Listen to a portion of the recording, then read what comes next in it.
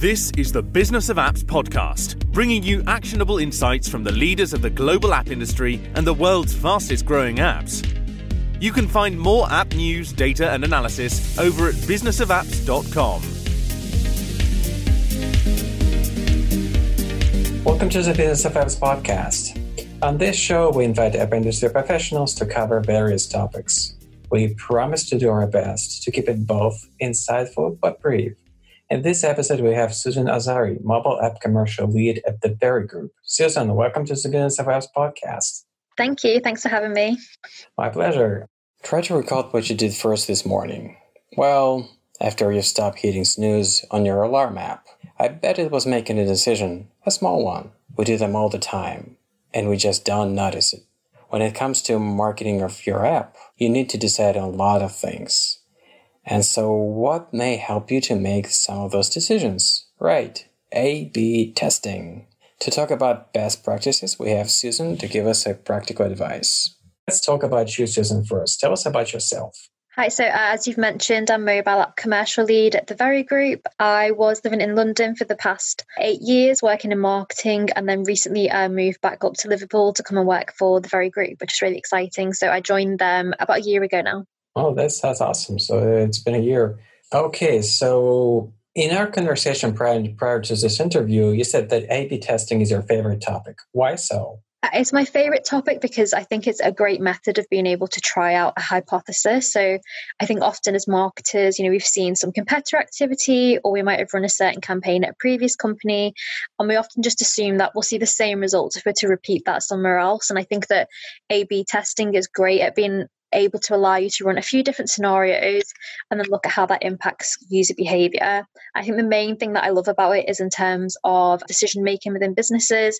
It's very easy for people to have subjective opinions about what they think might work best, but I think realistically, data tells the true story. So that's the main reason why I'm a big fan of A/B testing.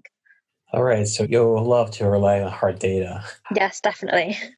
Okay, that's important in this world full of fake news and stuff. Yeah. Still relied on hard data and truth. Okay, let's imagine I'm a brand owner. Perhaps it's a small e-commerce startup. So I've got some funding, which gave me both confidence that I'm on the right path, and I have a bit of anxiety to justify the trust. And so I've been planning to do some marketing for my app. I know it's important. Now, why do I need to do A/B testing for it? And what are the proper steps to do A/B testing for my app?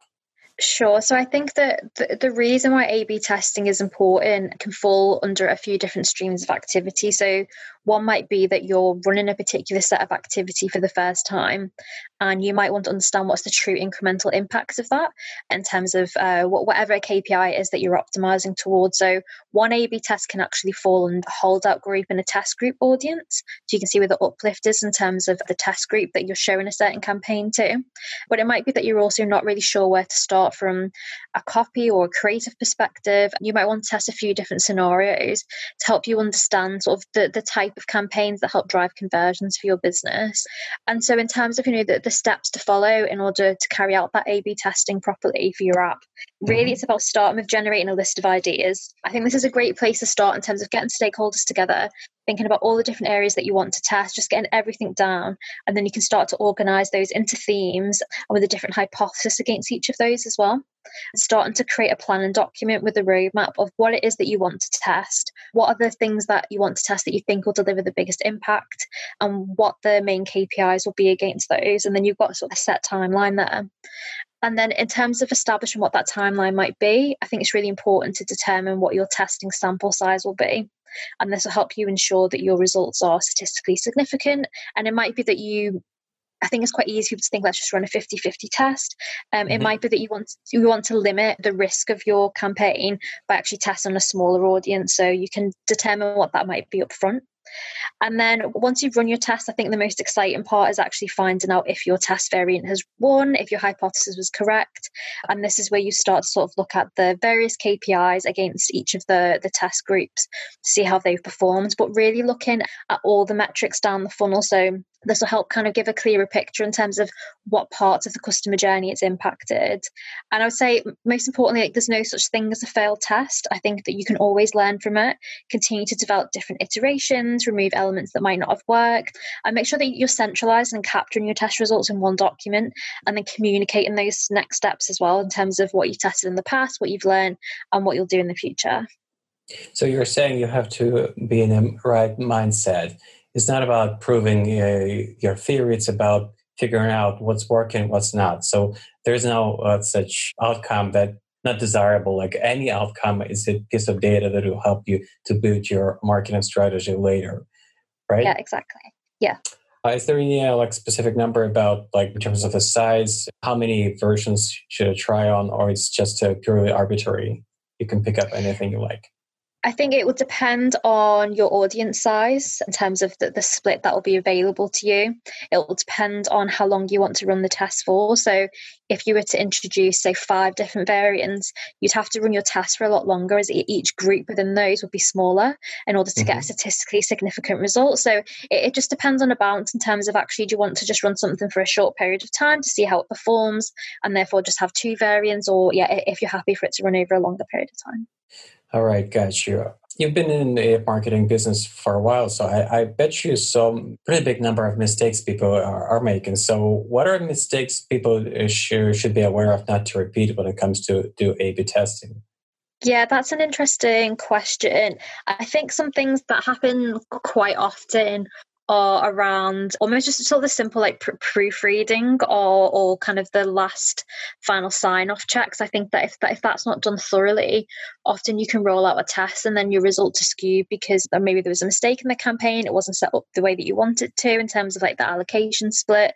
I think also just being aware of anything that could skew your results, particularly at the moment in the midst of a pandemic, this might not be the best time to be testing new activity because the market behavior in a few months' time will be completely different. Like, this isn't sort of an atypical time for a consumer. So I think it's being mindful of what else has happened in the market as well, because it could be that you end up having to run the same test again in a few months' time to see how the results shift as a result of the current market situation.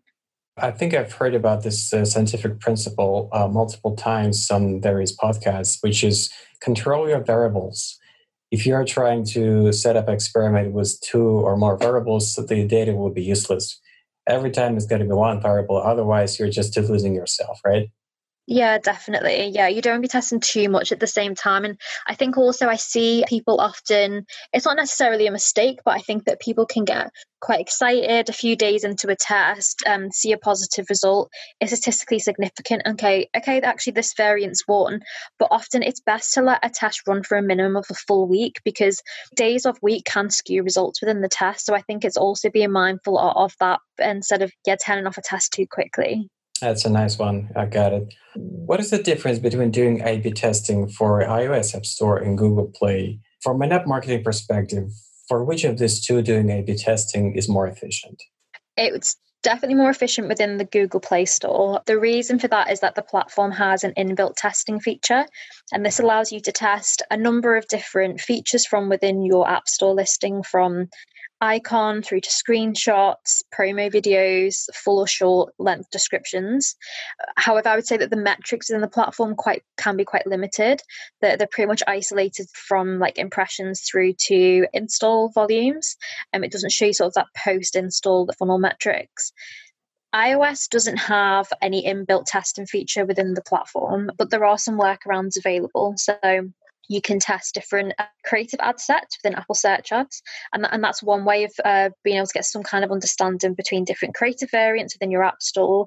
And there are some third parties that do allow you to have an overlay on top of the iOS App Store to test different creatives. And that's based on driving paid traffic through to those sources. So I think the thing to be mindful of is that often the approach is that because it's easier to directly test different elements in the Google Play Store, to just assume those learnings can be carried across to iOS. But I think it's being mindful that it's quite a different experience and different consumer. So one doesn't necessarily translate to the other. Yeah, there's a famous difference in how much money people spend on the Google Play and the iOS App Store. It's kind of a slightly different, probably more than slightly different mentality, or just so you have to aware that the results you're getting from your testing on the Google Play, be careful with applying the same setup on the iOS App Store. What about the time frame? Like you can set up the time frame for your testing in Google Play, like whatever you like, a couple of days, a couple of weeks. There's no limitation, or there are certain boundaries? So there are no limitations. So when you set up the test and your number of variants, essentially it keeps running until it gets to a statistically significant volume. But that's really impacted by the amount of impressions that come through to your app store. So depending on other activity that you have live, often we found that some we get statistical significance within a week, but we've had some tests where we've had multiple variants, 3 or 4, that have run for almost 4 weeks before we've had a result. So it can vary, but there's no set time that they give you. It's flexible. That's awesome. You mentioned there are certain tools to use. So let's talk about some tools that would be useful for people to use to do A/B testing more efficiently. So what are those? Yeah, absolutely. So to go back to when I was talking through sort of some of the top line steps of ways of A/B testing, I was talking about determining your sample size up front, and that will help you understand how many test variants you can have, how long the test can run for. There's a great free online calculator by Optimizely that allows you to see what sample size you might need. And then once you've run the test, you'll then want to see actually are the results statistically significant. There's another great online tool by Splitly that allows you to see this. Once you have your final metrics, you can enter those in, and it literally just takes a couple of seconds. Another great tool that I've discovered recently is by an ASO consultancy called Feature, but spelt with a PH. And they've built an Apple Search Ads statistical significance tool. So to go back to where I was talking about creative set targeting and testing there, this tool actually helps you do the upfront work in terms of determining like the strategy, and then helps you look post A/B testing if the results are significant or not. So that's one I'd highly recommend checking out.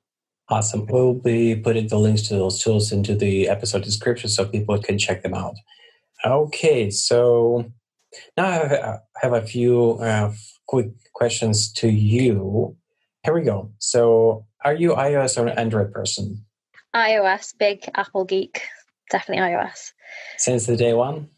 Yeah, pretty much since day one. I remember I got my first. It was the iPod Shuffle, I think, and that was about, maybe 12 years ago or so. Yeah, and I absolutely loved it. Wow. That's pretty impressive. I think I've got my iPod. Sorry, I want to say iPod. Yeah, iPod Mini. Yeah. 2005. Yes, actually 15 years ago. So yeah, pretty much in the same ballpark as you did. What was your first mobile phone? But my first mobile phone, it was just before I joined secondary school, and it was a Nokia 3310. I remember being very happy because it was the version that had the game Snake on it. So I was mainly happy to get it for that reason, to be honest. Yeah, these days it's harder to get to pick up one smartphone that people will be choosing. People may stick to iPhone 11 or Samsung Galaxy 10 or something, but it's not like back in those days it was Nokia 3210. Yeah, there weren't many options. Yeah, nothing else. That was the magnet. Well, what about now? What is your favorite app you really like? My favorite app, I think I would base this just more on what I use most often. So I'm a very organized person. So I use the Google Calendar app and also Moleskine, who they do these really nice notepads. They have an app called Actions, which I love. Just the user experience is so nice. It's basically my digital to-do list, and you can have different categories of lists, and you can customize the colors, and it's just really slick and easy to use, and it's really satisfying when you can swipe to say that you've done something. So yeah, that's my favorite. I bet you use notebooks from Moleskine, right? Yeah, I have. Yeah, but I'm trying to move everything to being a bit more digital now. So I say it's a natural progression. Yeah, exactly. What about an app that you've been using and for a while you thought like, now that all that hype was basically, it didn't deserve that hype. It doesn't work for you.